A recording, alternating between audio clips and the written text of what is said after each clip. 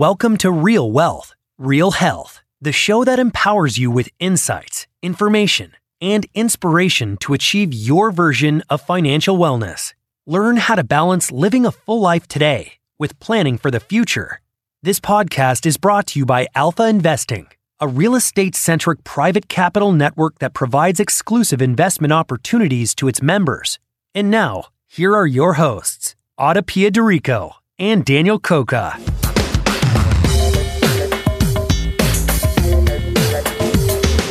Hello, welcome back to another episode of Real Wealth, Real Health. Our guest on this episode is Craig Ramsey. Craig is a senior executive with deep experience in institutional real estate capital markets with a track record that encompasses over $40 billion in private direct transactions completed across asset sale, mortgage financing, joint venture, and funds formation products in major institutional markets globally. His experience includes senior executive positions within the investment banking, private equity, and tech-enabled investment management disciplines. The episode today begins with a professional investor's viewpoint on crowdfunding real estate, which is an important perspective, especially when we learn the size of crowdfunding versus the size of institutionally managed money and real estate investments. Then we take the conversation into the theme of the financial crisis, where we are now, comparing and contrasting that to the Great Recession. We get an institutional view of real estate, especially how registered investment advisors, RIAs, are considering real estate as part of their clients' portfolios. Craig provides a ton of data, and we're including links in the show notes for everyone's reference. Though our world shifts and changes so quickly, and whether you're listening to this at its launch or later, Craig's insights are invaluable at any point in any market cycle. Craig, thanks so much for joining us today on our podcast. Oh, pleasure to be here. It's great to have you. I'm really excited about the episode today. You are a longtime real estate finance executive. You've been in investment banking, private equity. I know we're not allowed to talk about what you're doing now because you're in stealth mode, launching a tech-enabled investment platform. But your background is so deep and so broad. You've been in the industry for a long time. And what we want to focus on with you is our current crisis, how we got here, and how it compares also to previous financial crises. I know you've been through more than one. So for the listeners, we're going to get a lot of information to help contextualize what's going on right now with a historical and a deep financial view. So to start, Craig, can you give us a brief background about yourself? Sure. I guess I'd start with, I entered the real estate finance industry in kind of a strange way, at least by way of my background. My undergraduate, which was at Boston University, was as a classical musician studying music performance. And shortly after graduation, and I had started in that career and, got off the ground and had about 6 months post-graduation, an automobile accident that, while, no long-lasting damage, it created just enough nerve damage for me to need to assess a career change. After a couple of years of working, I went to business school. The alternative was law. And my father, who was in the legal profession, talked me out of that one. And I went to the Graduate School of Business at Columbia in New York. And following that, entered a career on Wall Street, focused on the real estate industry, but specifically within the finance discipline of that. Largely because one of the things that really hasn't changed about real estate over the years is that it's an exceptionally capital intensive business.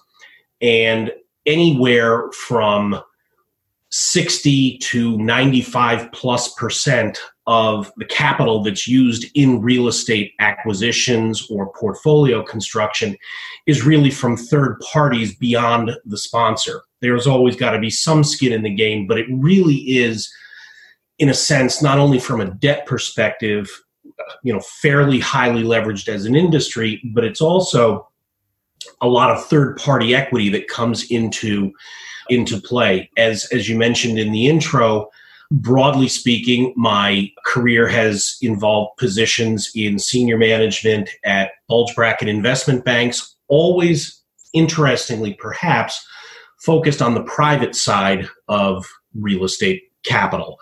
The big move in the 90s was public issuance of publicly traded REIT equity, while my colleagues in those firms certainly focused on that. I had always been on the private side of things. It was an interesting side of the business where, and we'll get to points on it later, but the private side of the market is almost uniquely uncoupled from the public side in terms of how returns work, in terms of the correlation with other asset classes.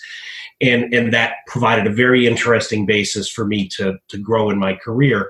Approximately 5 years ago now, after the global financial crisis, I'd been doing some a consulting assignment for an investment management firm in the Midwest, came through and asked about, crowdfunding and how all of that works, because they thought there might be an interesting way to combine the financial advisors that they had inside of their registered investment advisor complex, their parent had that, with raising capital from those clients for a captive investment management firm.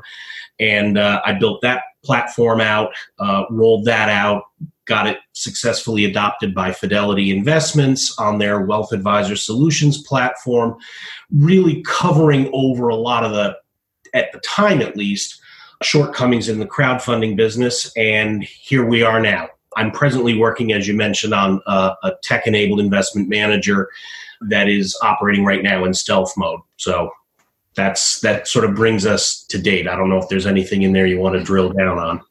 I mean, I would want to drill down on everything, but actually let's start with this. I would love to just quickly talk about the crowdfunding first before we really get into like I'm super interested in the finance side of everything, but let's talk a little bit about crowdfunding, because we have all different experience. As you know, I helped launch crowdfunding in late 2013, came at it with my own kind of background coming from hedge funds, and seeing this go retail, I saw the potential, but I also saw the need for institutional capital from the perspective of essentially scale, of allowing a business to thrive before you could really onboard retail.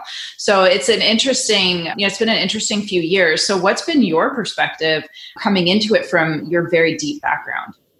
Well, sort of let's take a step back and talk about the quantum of the market that we're talking about, because the theme I view very much, crowdfunding is an industry which best case is still sorting itself out. It largely, not entirely, because there have been some offshoots, but its incubation was really in the wake of the Jobs Act. And the ability of typically smaller issuers to raise more retail kind of capital. The idea with the Jobs Act was to streamline that process, reduce regulatory requirements so that you could reduce the cost of issuing equity to new startup kinds of ventures that historically had been locked out of the more institutional side of the world. That's certainly a logical reaction to it. But then the question becomes, okay, how do we build a business if we already start with the notion that there is an in-place institutional market for real estate investment management? Let's keep it to real estate, although it generally applies to other kinds of alternatives, whether it's private equity or hedge funds. That's the one that's sort of, real estate is the one that's received most of the attention. The major projections that I have seen, and these data come from Ernst & Young in a report that was put out about 9 months ago, and we're doing this the first week of June 2020, estimated that in 2021, year end, all real estate crowdfunding globally would total about $9 billion US, or the equivalent in local currency. Okay, and That's fine. That's very nice. But just to put it into context, globally, institutional investment managers, there are 78 institutional global investment managers who individually exceed the size of the entire crowdfunding market.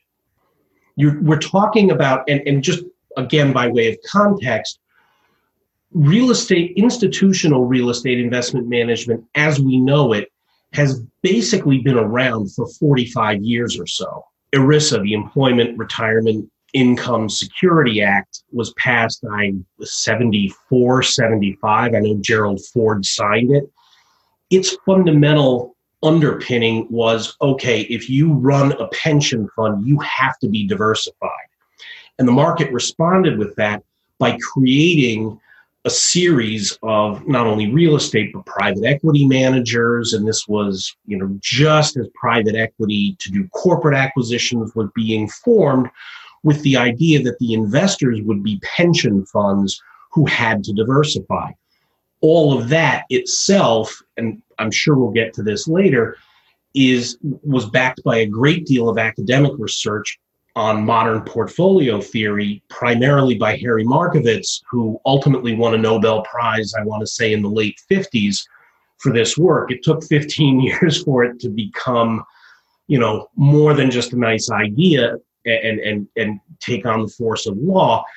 But since that time, in the mid-1970s, you've seen globally this industry of investment management targeting the institutions as clients, as investors, grow from zero to, several $1 trillion with, a couple hundred firms managing about 80% of the global real estate investment capital that's out there. It totals in the trillions of dollars completely. So while crowdfunding, has gotten off perhaps to a nice start, and it looks like it's starting to sort itself out a little bit with a couple of folks who've raised over $1 billion as platforms. Most of them have not. Most of them are still bound by that shaking out process, and just a couple of themes around that. I think if I were to assess it right now, I think although it's getting better, you're still talking about investments themselves that are of sub-institutional quality, largely driven by transaction size limits, which may just be a function of, I have 100,000 investors in my database and only 5,000 of them are going to invest in any one deal, and that puts a cap on how much I can raise if my average investment is those kinds of things. I think you're also seeing, if not questioning, at least some concern over the fact that the asset management function is essentially being performed by de novo asset managers. I mean, these are firms that 5 years ago, most of them did not exist. And now they're taking on investor capital and they're investing that. And even if they have great deals, it's still an investment product. So you have to take a look at who it is that is going to be the steward of that capital. They do, and you mentioned this earlier, they are all facing the issue, despite the fact that they use technology in their operations to wring cost out of what would otherwise be clerical, administrative, human labor, and they can automate that through technology and move funds and all of that and save a lot of money. Crowdfunding still represents a fairly expensive way to raise equity. When you start layering on, even in the upper reaches of it with some of the Title IV stuff, the Reg A plus, where you can raise $50 million a year, that's still a quasi-public offering. The standards are a little bit lower, but it's very expensive all of a sudden. And you're looking, by the time you load the marketing budgets in and all of the legal fees and everything else, you can raise $50 million per year inside that vehicle. But at least in your first year, you're looking at something on the order of $2.5 million of expense, 5%. And all of a sudden you're kind of faced with the age-old problem, how do you scale? And with the limitations on size, it becomes very difficult to scale those costs. By contrast, the institutional market, in which $5 and $7 and $10 billion funds are not uncommon. I just told you there are close to 80 firms that in and of themselves have $10 billion of assets under management.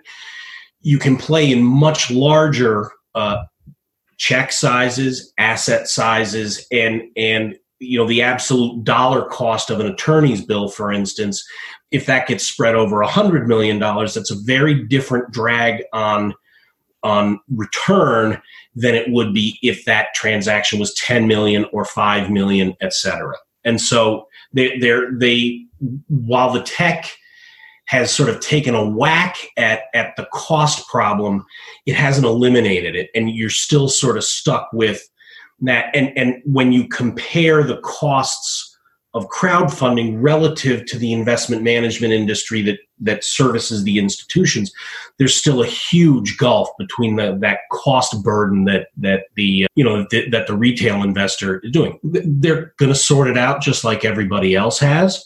I was joking with a colleague earlier that on this very topic that in the early 1900s, there were hundreds of automobile manufacturers in the United States. I say that because we're not dealing with anything different in that sense. It's a new industry. It's going to have to shake out. We're going to have to figure out, and it will go through a period of consolidation, following best practices, et cetera. And it already has been, right? It already has been. The first failure, yes. Yeah. And we'll see how it shakes out. Yeah, it's interesting what you're saying. I did a quick search. This is not like a Jeopardy question I already have the answer to in my head, but the size of the real estate market. So you talked about $8 billion in assets in crowdfunding, just the whole thing. The whole thing's 8, right? You said 8 billion.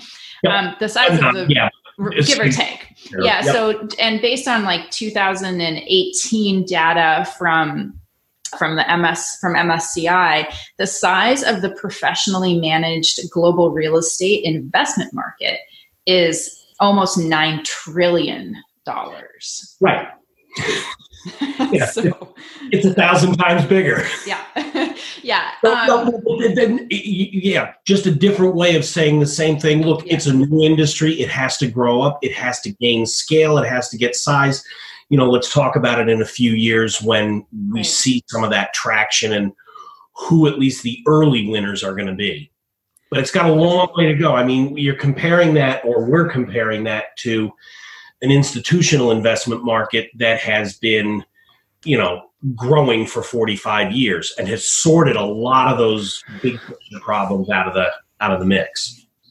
Like any new market, though, the crowdfunding, private syndication world, really popped up as a product of, shortcomings of the existing model, right? And, individual retail investors tend to have lofty expectations, to say it nicely, probably bordering on unreasonable a lot of times. But, they want direct access to high quality institutional real estate. They want to pay very low fees. They want the ability to make commitments on a deal by deal basis.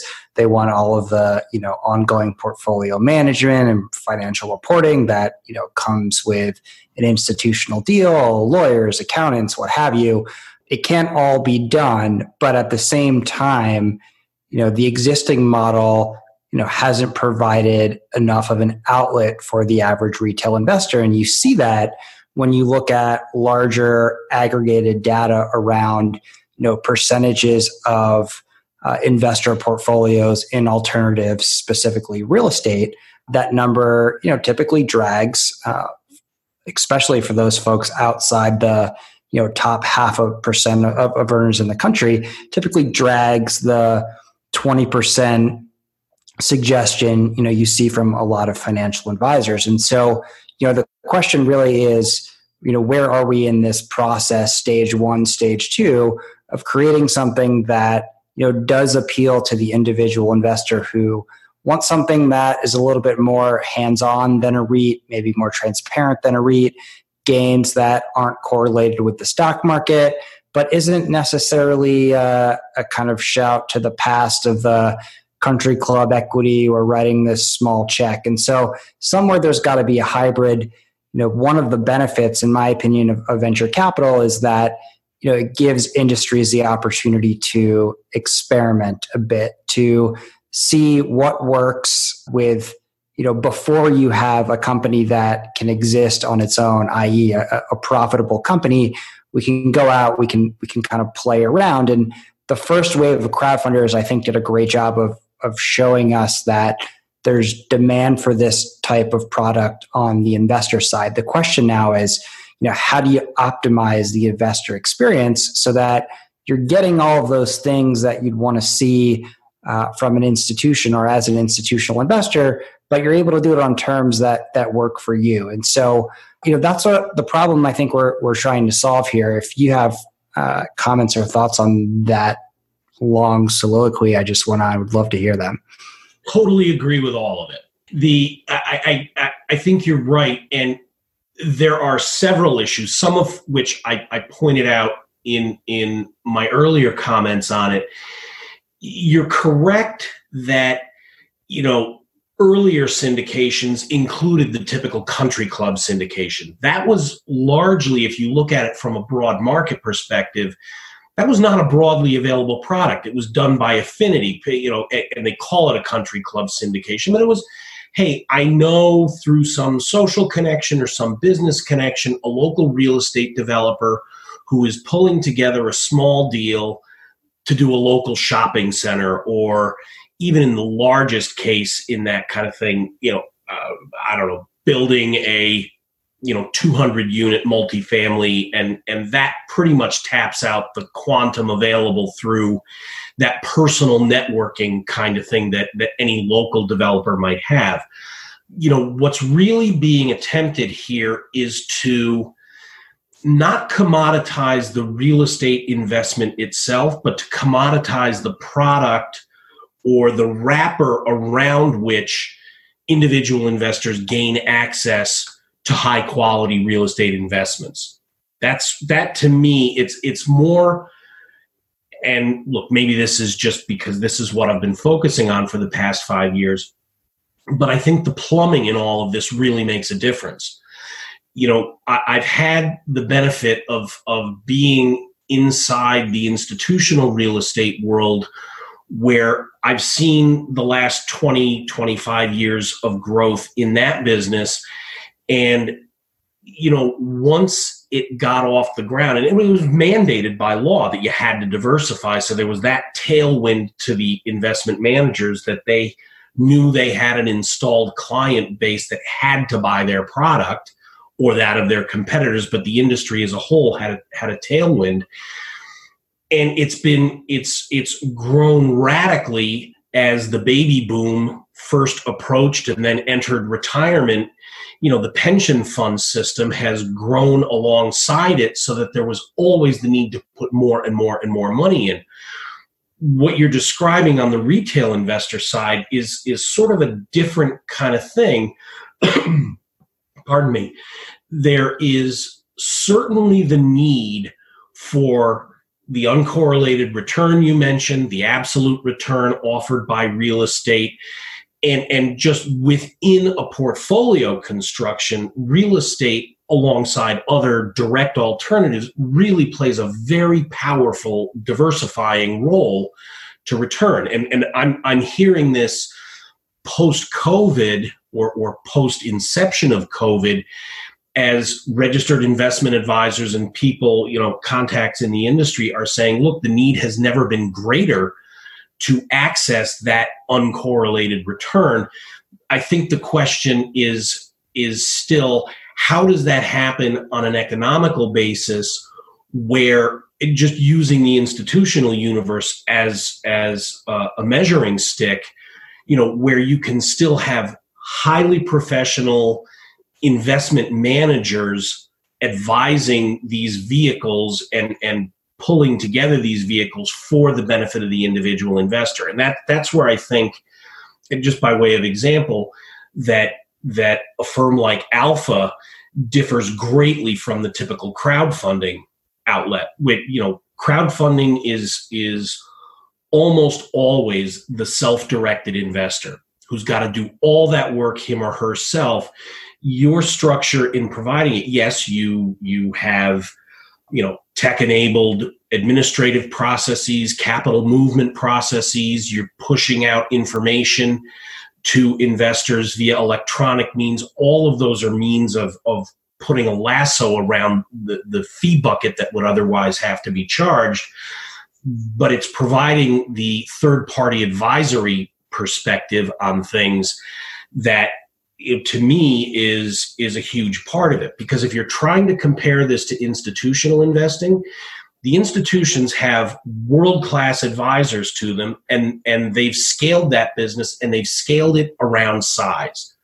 If you get the best advisors in the world, they're going to have to be paid a certain amount of money, and they get, that tiers up just like every other, the quality of any other occupation.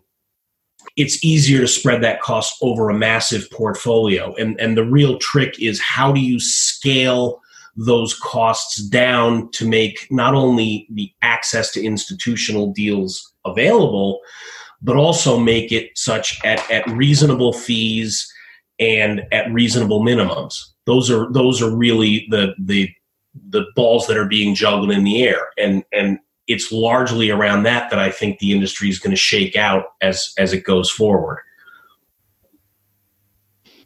Yeah, I think, thank you first of all for the, for the shout out, I guess, for Alpha. I mean, we've always had the perspective of technology being in service to the business, as opposed to it being a technology business. If this is a real estate business, and that, even for myself, when I first joined real estate crowdfunding, and I came at it not from the perspective of a professional real estate investor, and I thought, how fantastic, we're going to change the world, we're going to change the industry, lofty ideals with good intentions. And then it quickly became apparent that no, this is real estate business, and that is what must be focused on. And technology in and of itself is not going to change how you evaluate underlying risk in real estate.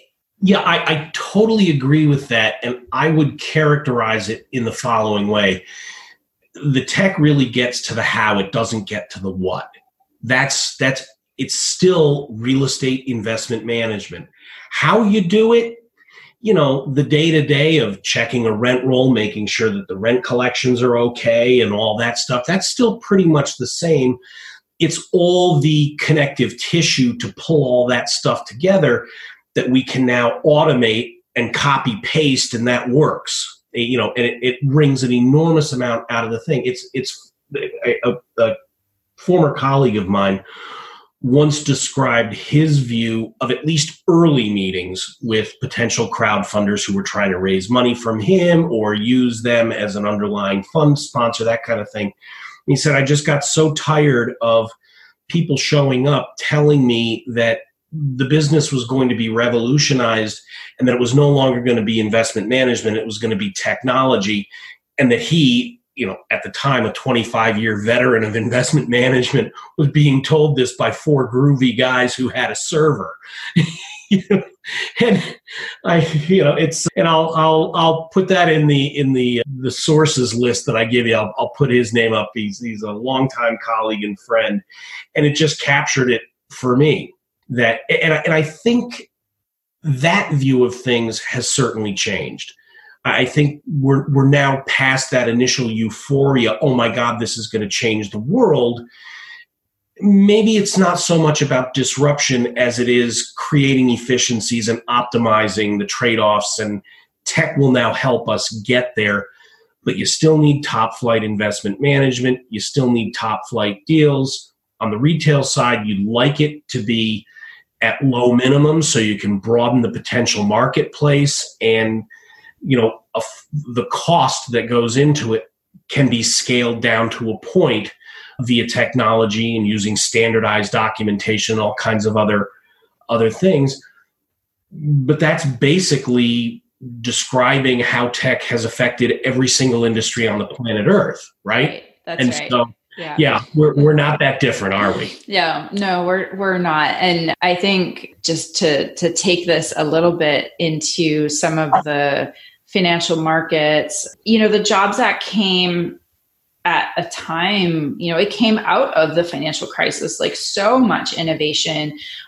Something that I find really fascinating is the Chinese symbol for crisis is composed of two characters. One means danger and the other means opportunity. And there's always all this opportunity that comes from a crisis if we're geared, if that's our focus. And so the Jobs Act and all this innovation and the tech and the VCs and all this stuff, it came from the crisis of 2008, and we're in a crisis now. So I would love to shift the conversation into the crisis that we're currently in, what you're seeing, and also how it compares to prior crises that you've lived and worked through. I guess just some bookends on what we're seeing here. The easiest way to measure this in financial terms, the Dow on February 12th hit a peak of 29,500-ish, so just shy of 30,000. 3 weeks later, it was below 19,000. It had lost 37% of its value in 3 weeks.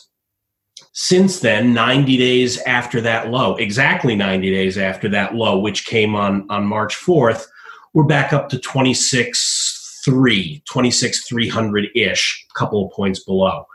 So we lost 37% initially. We're already back up so that we haven't gotten to the peak again yet, but we're still only 11% down. Now that's remarkably resilient and remarkably quick.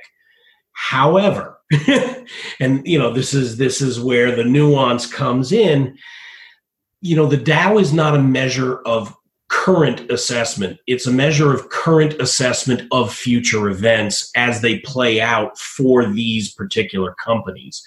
These are long-standing industrials, so the Dow may not be the best proxy. It was just the easiest for me to get, immediate data on. But the idea here being, we got whacked by almost 40%, but 3/4 of that loss has already been recouped. Now we're in territory where it's like, it's 11% off. That's not great, but we're in correction territory. We're not in, oh my God, what are we going to do? Compare that to 2008, which was the global financial crisis, and we'll get to some of the real differences, but just comparable numbers. September 1st of 2007, the Dow was just under 14,000. 5 months later, it was 7,000, a 49% drop. And interestingly, not only was the drop deeper, 37 versus 49 then, that it took much, much longer to come back. It took 2 years to revert to the same 11% discount, if you want to look at it that way, the same 11% loss that we recovered in 90 days in the most recent crisis. So things are moving faster. I think that really kind of gets to, what's the difference between these crises? And we talked a little earlier, before we came on, that we're looking at a market right now, or an economy, where second quarter 2020 looks like GDP is going to be a full 40% lower than second quarter 2019. And so we're trying to pull all these data together. The main thing is you can already see, yes, unemployment claims are brutal. They're up 42 million since this started. The pace of new claims is slowing down. You are starting to see things opening back up. It may be a little slower. A lot of the future is going to depend on how quickly that opens up and whether we get hit with a second wave of COVID or not. But the bottom line is we came into the COVID crisis in pretty solid you could say everything was already fully priced into the market. We had historically low unemployment across demographics. We had growing GDP, if not 4 or 3.5%. It was still better than it had been, for a number of years. It was still pretty solid. You can argue about tariffs and all that other nonsense, but we went into this crisis in relatively good shape, with the banks themselves also being in much better shape than they were previously. Because we can't forget that the global financial crisis, 07, going into 08, 09, was really a credit-led crisis. We had a housing bubble. We had a lot of leverage on personal and corporate balance sheets. That leverage is much lower. I think just in terms of the real estate business, private equity funds that focused on real estate were about 65% levered on average. They're now about 52, 53% levered on average. So not only do we have less leverage, which is, less of an overhang and an albatross hanging around the neck, there's also much more dry powder that's sitting there to provide rescue capital. And the banks are much better capitalized than they were at the time. They're not on sort of that tripwire. There will be bank losses, and you can probably count on a good year's worth of those. But I don't think you're seeing anyone talking about big banks being in danger of insolvency, for instance. And so in that sense, I think this one is really, really different. Then the question is how rapid is the recovery? We don't know. I mean, we know what it took to get out of the last one. Prices on real estate took about 36 months from the low to get back to pre-crisis levels. The latest numbers I've seen on that same index, which comes out of Green Street Advisors, a very, very reputable firm,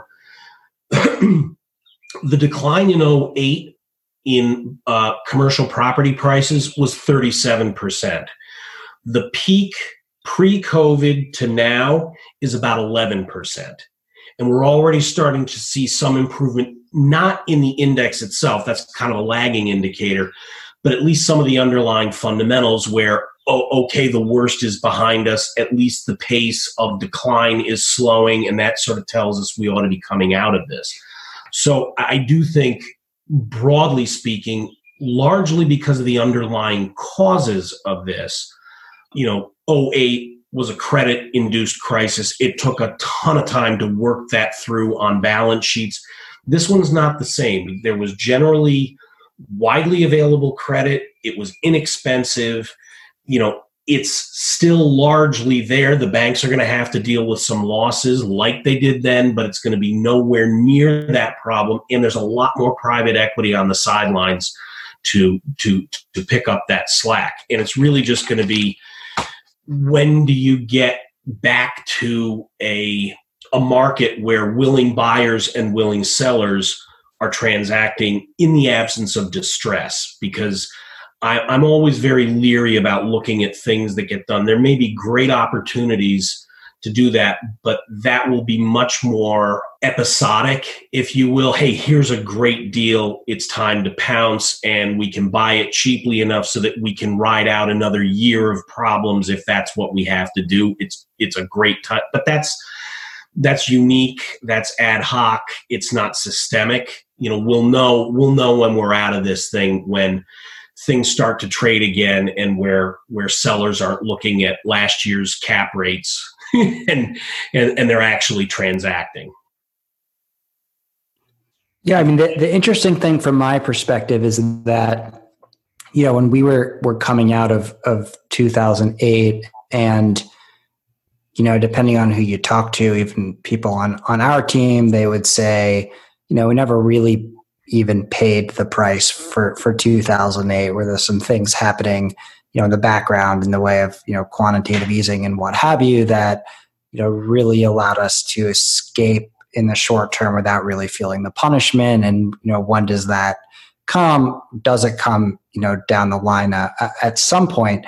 But that aside, briefly, the question then was, where do we need to see certain financial numbers in order to, warrant starting to make these trades again? Today, it feels a little bit different in that the data point that we're looking for is much more qualitative, right? And there's a lot of uncertainty around what the world is going to look like going forward from a pure behavior perspective as opposed to, a financial perspective. And so be interested to hear how you think that distinction plays into the ultimate timing of, any rebound we could expect to see here. Yeah, there was actually, I will give a plug here. There was an interesting short article by a guy named Matt Hershey, who is a business acquaintance of mine who works at a firm called Hodis Weil. They are, the very, very top echelon of private equity oriented firms in the real estate space. And they've been very active in publishing a lot of thought pieces as this is going on. And Matt makes exactly that case. And he says, when we were looking at reaction to the 2008 global financial crisis, it was painful. It was horrible. It was, awful, but at least we had very solid numbers on it. We could measure Fed's reaction. We could look at the banks. These were all relatively objective data points that were available. And that made decision-making much, much easier. What you're describing now, and I agree with it, is there are going to be a lot of decisions that are not made based on underlying objective data. They're going to be made by choice. For instance, what does this mean for housing in New York City? The typical, high rise has 35 stories and an elevator that's 6 feet by 6 feet. That's less than optimal in terms, and how does that work? Well, a lot of that is going to be dependent on how the residents feel about that. Are they locked into that? Is that a condominium kind of product or that sort of thing? And so the short answer to what you're saying is it's going to be really hard to get solid metrics on it because so much of it is going to be wrapped up in human choice and human feelings, where it's not just data driven, it's going to be feelings driven and concern driven. That's squishier stuff. You can measure it after the fact by seeing reactions, but it's hard to do it in real time because it's so squishy and it's so imprecise, if that makes sense. Yeah. And the other thing that comes to mind when you're saying this is, as far as behavior, but also people's ability to pay rent with the job losses. And for those who are on the unemployment and are getting the federal subsidy, especially, they're able to pay their rent. People that maybe weren't even making this much money before, now they're making more and they're able to pay rent in kind of the lower income bracket. But as we also talked about, there's job losses going upstream. And so how are people going to be able to pay rent in 6 months, basically, is what I'm getting at, because we're still going to see more job losses, even though things will start to reopen. We also have civil unrest, which is a topic for another time, but that's also going to affect a lot of things. We don't know the repercussions of that yet. So, as you said, indices are indicators, sometimes lag, but also on future ideals or projections but it's so hard because we're getting so many completely unanticipated, unimaginable things getting thrown at us right now. And so, it's a lot that I just said, but basically it comes down to, it's almost like moment by moment right now. And we don't even know where we're going to be in 6 months. That's precisely correct, because every single facet of this, every factor that goes into trying to assess how this is going to work. Okay, I own a multifamily complex. What do my collections look like? What does the employment history of my current residents, who maybe are they getting close to not being able to pay rent, or are they actually doing a little bit better off for the time being until the federal subsidies run out? How is that going to play into this? Even in the larger economy, a personal concern of mine is, I don't know how the economy, I know how we did it last time. There was a lot of quantitative easing over several rounds because the assets that had been created got bought up so that they didn't get devalued quite so badly. How does that all play out here? What's the dollar going to be worth? Are we going to be in a period? The classical economics would tell you, yeah, you write $3 and $4 trillion worth of checks in excess of receipts. The only way out of that is to inflate the currency. However, you're doing it in a declining economic environment. So are you stuck like we were back in the late 70s with kind of stagflation, which no one even knows about now? Where you have inflation but stagnation on an economic front. So these, and in each case, it's sort of like, okay, what does tenant demand look like for high rise in New York City? I don't know. Tell me how scared people are about getting into a 6x6 elevator, and I'll let you know more. Or is there a staging tech fix that can be done to that to mitigate that problem? What it really boils down to is these are going. And we're only going to sort it out once we start to see trends emerging as to how much each of these countervailing factors pushes against, some other factor that's pushing exactly opposite and coming to an optimal solution. And unfortunately, just to get back to Daniel's question, I think a lot of that boils down to, personal decisions, which are not necessarily made on the basis of hard data, but on really squishy things like feelings and fears and optimism, and where each of us individually shakes out on all that stuff in the context of our personal economic circumstances moving forward. Yeah, I think that's spot on.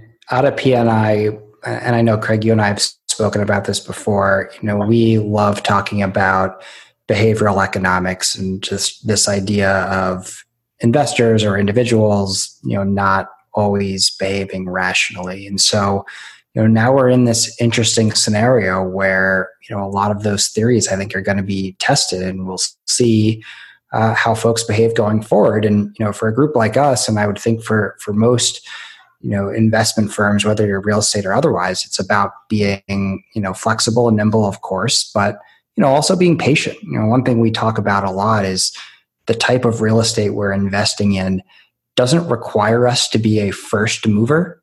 We feel much more comfortable sitting back, assessing the data, and then, leveraging relationships to make, what we believe are smart investment decisions.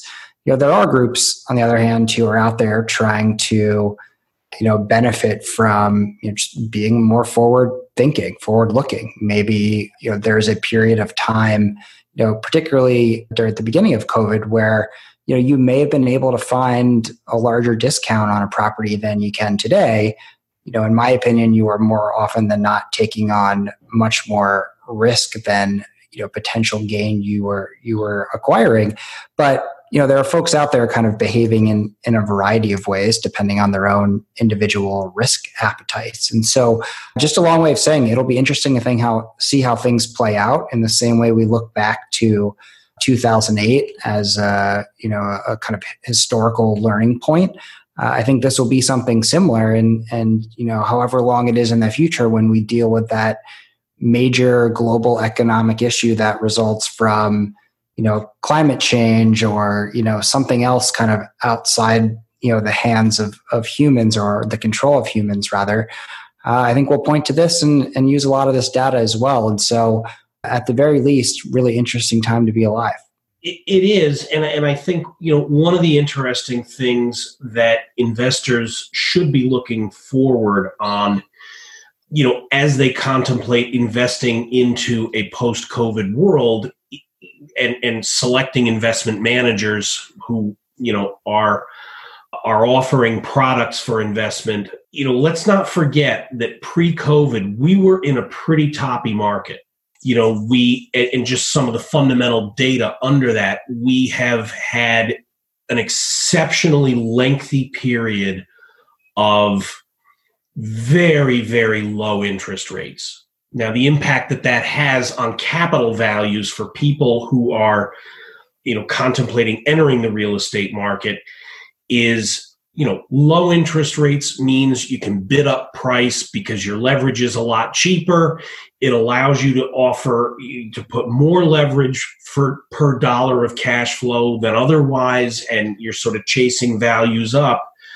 I think it's very important to take a look at, who was smart and didn't buy the last deal before we learned about COVID. It's because it really, and I'm not in the business of dispensing investment advice, but I do know that the people that made it out of the last one better were those that were maybe a little more sober and weren't chasing the last 200 basis points of return and were much more interested in being solid stewards of capital, making sure that downside was protected either on the revenue side or on the capital value side or some combo platter of both or other factors. I do think it will be like every other shakeout. There will be winners and losers in this. And the losers, I mentioned that on average, we are much better prepared for this one than we were in the 08-09 global financial crisis.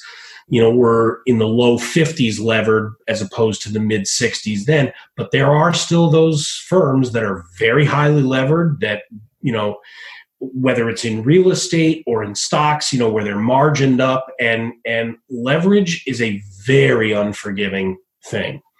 And, to the extent that people were aggressive on pricing and levered up, those are going to be the ones where the chickens come home to roost fastest and most brutally. And that happens in every market decline.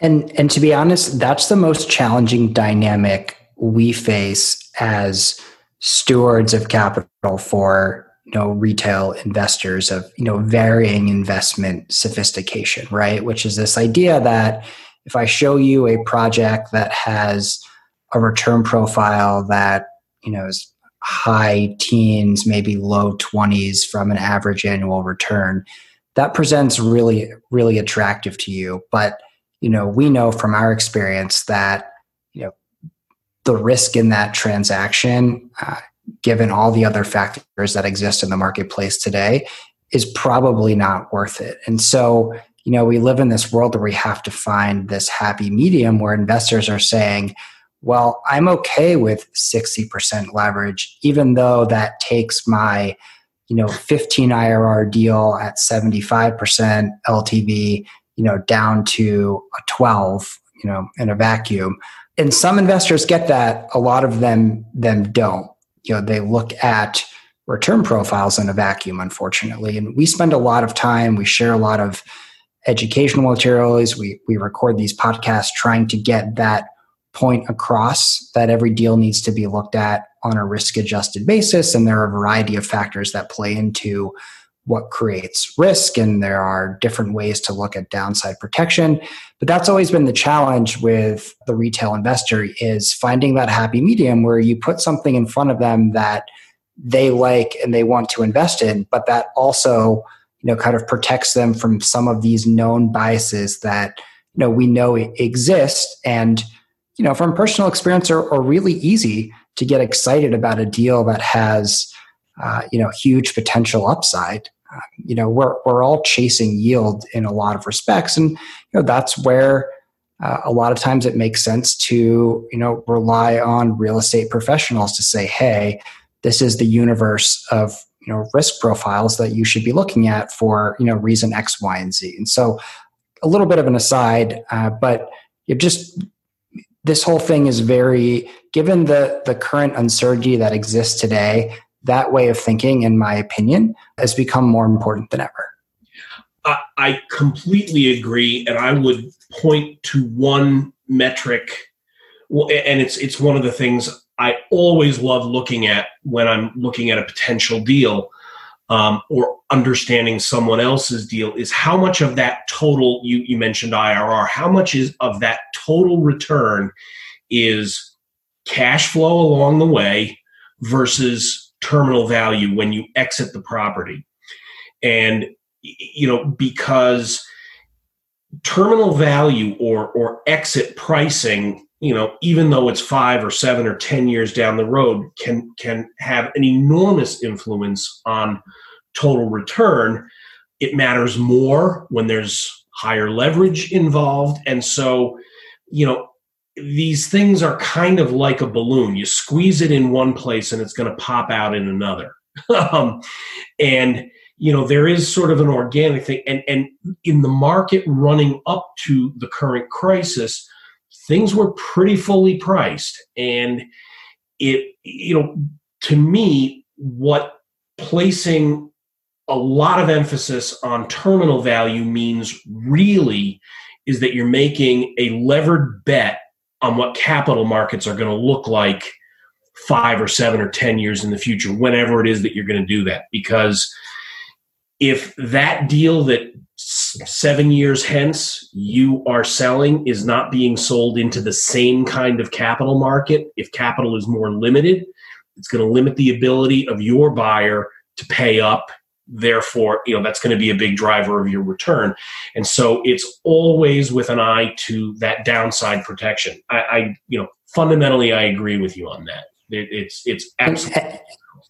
And investors have short memories, right? Because over the last, 7, 8+ years, what we've seen across the board is cap rate compression. And so, deals that didn't measure up on a cash flow perspective, for lack of a better way of saying it, were bailed out generally across the board by cap rate compression. That's not something we expect to see going forward. If it happens, great. Well, I'll take the additional upside.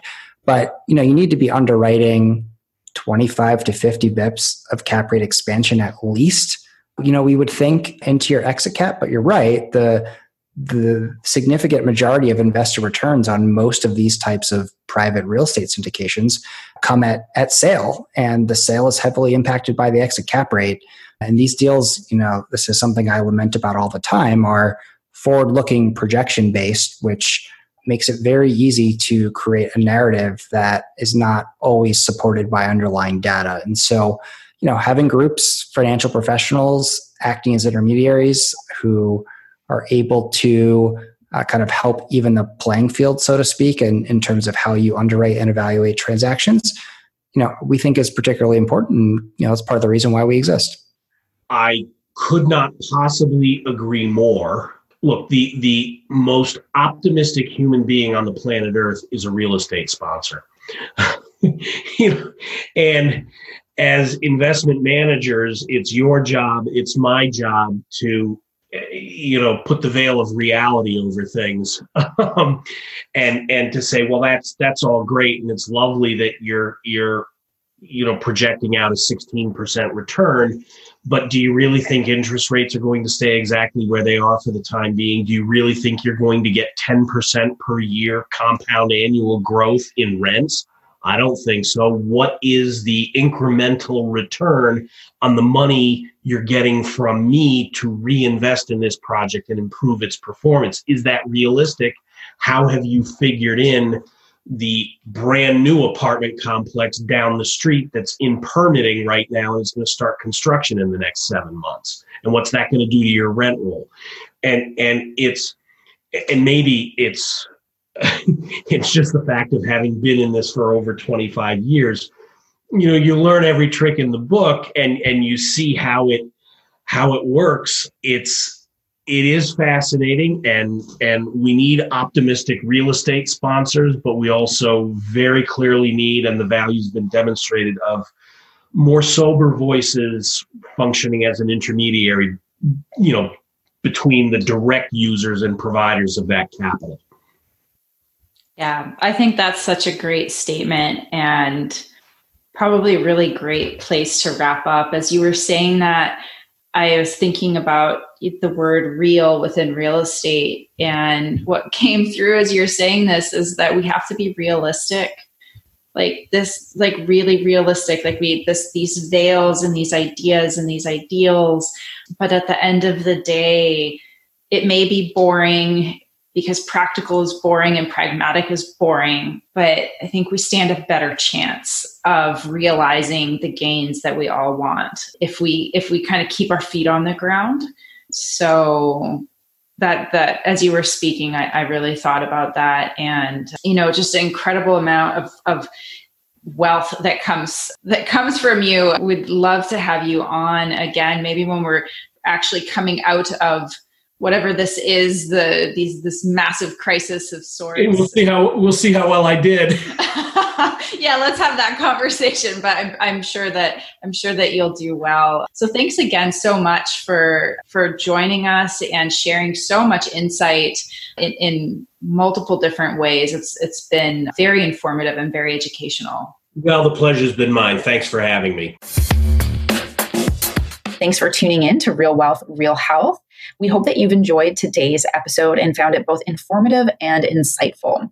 We welcome all your questions and your feedback about today's episode, and especially we welcome your questions about specific topics that you would like us to cover.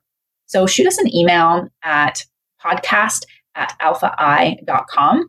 And if you have a moment, we really appreciate ratings and reviews, as it helps us grow our online community and our interactions with you. And we'll also be linking to a number of relevant articles on topics that we might have touched on during our conversations. Some of them are broad, some of them are technical, but we're always aiming to provide information that helps you better understand the mechanics of building this healthy financial foundation, especially if you're looking to do this with real estate.